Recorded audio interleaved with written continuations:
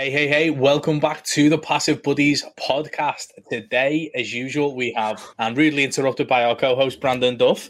And today we are going to be covering how to avoid burnout. What do you do when the dream of an online business makes you work harder than a day job would? The answer? You build passive income. On the Passive Buddies podcast, we cover the myths behind passive income and how to build true financial and time freedom. Welcome to the Passive Buddies podcast. You okay? Yeah. Did you hear me cough? Was I? Yeah, we heard you. Mic? You didn't? No, we did. Yeah, we're good. Oh man! Oh, it's on the wrong microphone. That's why. Smooth. Guys, this just shows you no matter how many episodes you've done, you can still mess it up and it's okay. See, is that mic better now? Yeah, that's sexy. What have you done? Well, I had the wrong mic on, so I clicked the mute button on my mic, thinking that I was going to mute it, but I guess I grabbed from my webcam instead. So enough. Sorry for coughing and blowing out everyone's eardrums. We are on for another episode. Let's do this. Do you need to compose yourself? Are you good? No, I'm totally good. I thought that I had the right mic on, and we don't need to go any further with it. Perfect. So burnout, this is a big thing in the industries, especially online. You've got a great way of calling it, obviously the rat race to the digital rat race, right? And it's a big thing, isn't it? I've burnt out online before. I've got to a position where I literally couldn't even make a decision on what was for dinner. My head was that mashed from online business. It's actually quite scary, isn't it? Because when you see a lot of the marketing strategies around promoting something or selling something, it really is a hamster wheel, isn't it? Yeah, it definitely is. I mean, it's like you said, we call it the digital rat race versus the rat race. You're just doing the same thing online as you are from a desk job. Like if you're in the marketing agency space or the just any kind of online social media marketing, you're working for a company, you're essentially doing the same thing as if you were online doing affiliate marketing or just trying to start an online business. Because I remember when I was a personal trainer and I had clients that I need to show up for in the gym, they were my bosses. And kind of getting online too, when you get to a point where you're a solo entrepreneur, all your customers are your bosses. So you end up making yourself a nice little desk job. Yeah, and I know literally it's quite interesting. Really, at the start of my journey, you mentioned the desk job, but I remember it's probably the same conversation a lot of people had with their missus. I was like, I'm going to start an online business. I was like, we're going to have so much freedom. I'll be able to take you for breakfast. And then I remember maybe 6-12 months in, she's like, so when are we going for breakfast? I was like, she's like, what happened to this freedom that you're going to have? I was like, I don't know. It's coming at some point, maybe. And it is it's so easy to get stuck tied to your laptop, isn't it? Yeah, no, I mean, I have kind of now a rule where I work from the morning, and I don't know why I have this. There we go. So I usually work in the morning, get up super early because my wife goes to spin. And so that allows us to kind of be forced to get up early, or a podcast at 4:30 in the morning. And so in doing so, it forces me to get up because it allows me to just kind of be held accountable in a sense to someone at a specific time. Or since my wife's forced to get up, I have no reason to stay in the bed. So it gets me to get up. And then I get off work, instead of trying to work until 7, 8, 9, 10, late into the night, I get off when she gets home so that we can spend that time together. But you should be getting what I call forced burnouts, where there's one day in the week that you kind of just take a break in a sense. Not really the weekend, So like for me, I'll work all the way pretty hard in the paint, waking up early Monday through Wednesday, and then Thursday I sleep in. And that allows me to kind of have my alone time. I can just do whatever I want.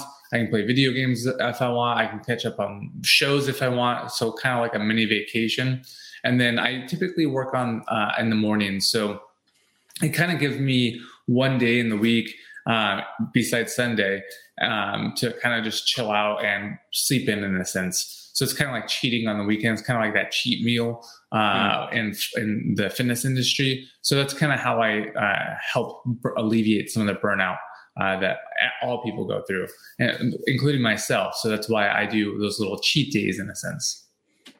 Yes, it's something I sort of do. Like, I think the biggest thing that sort of led to burnout was the lead generation and the content. Like, because that is something, no matter what business you sort of create, that's something you're going to have to do.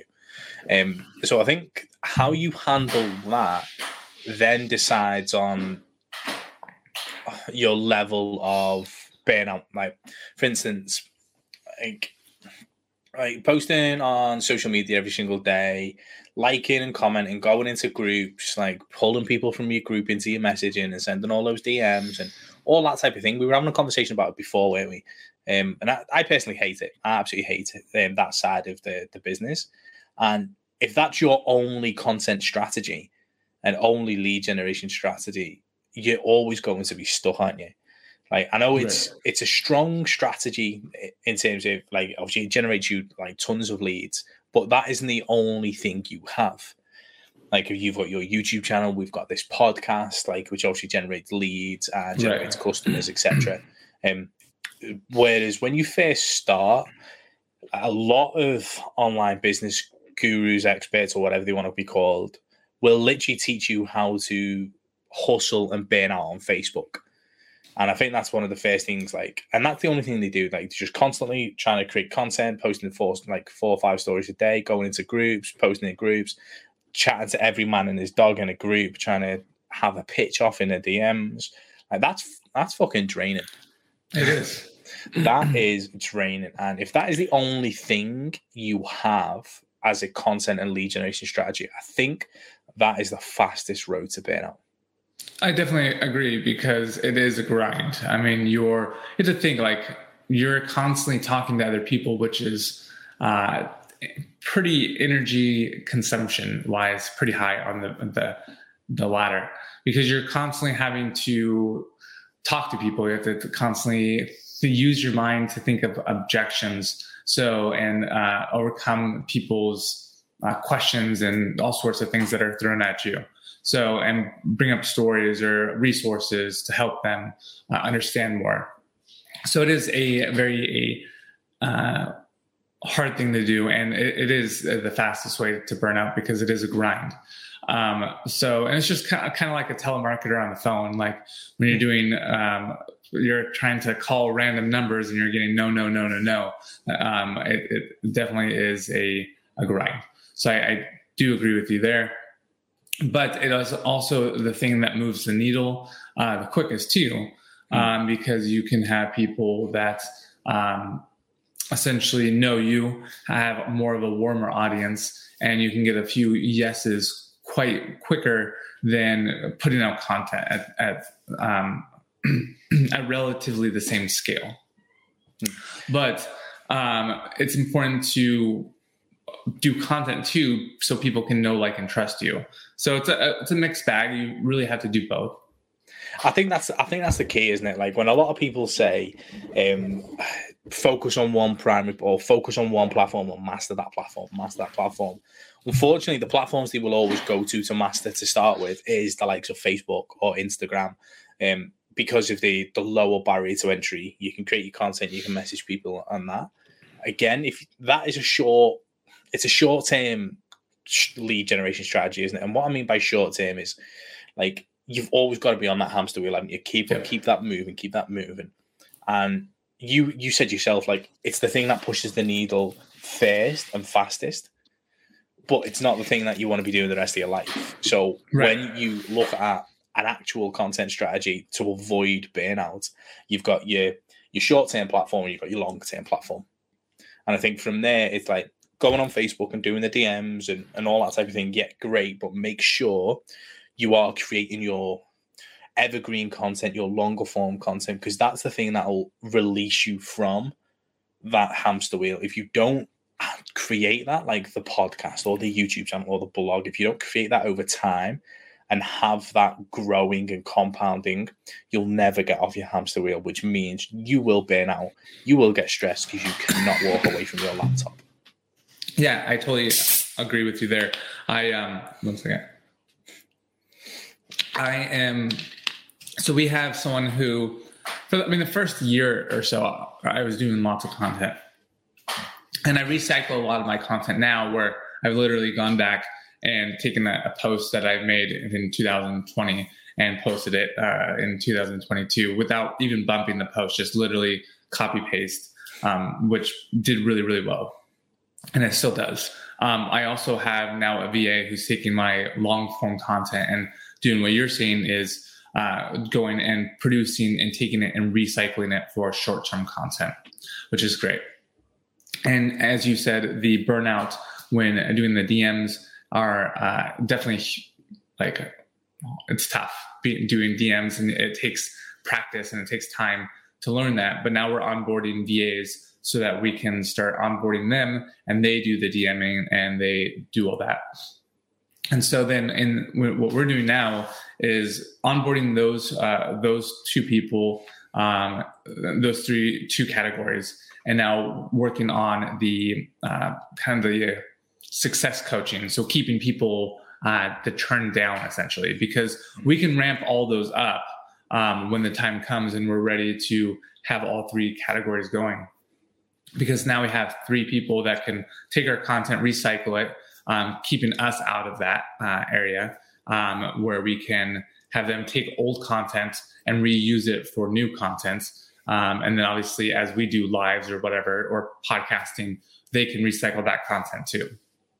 And then from there, we're on, like I said, onboarding. So gets us out of the rat race for DMing people and burnout, because we have an onboarding process to onboard new people that are in our sales team.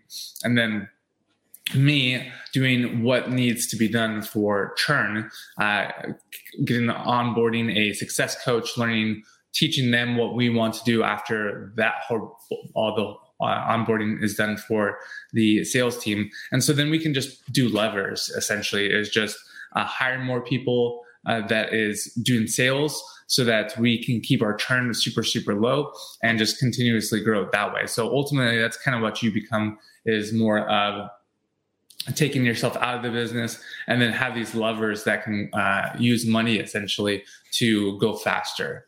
Because your sales team, you have to take you out of that first so that you can obviously be the face and help your people continuously get results. And then you can have those two recurring numbers really, really high. So that's kind of our goal with avoiding burnout, is because you're essentially now just managing and you have you have more time essentially to relax, because now you don't have to focus on the day-to-day things.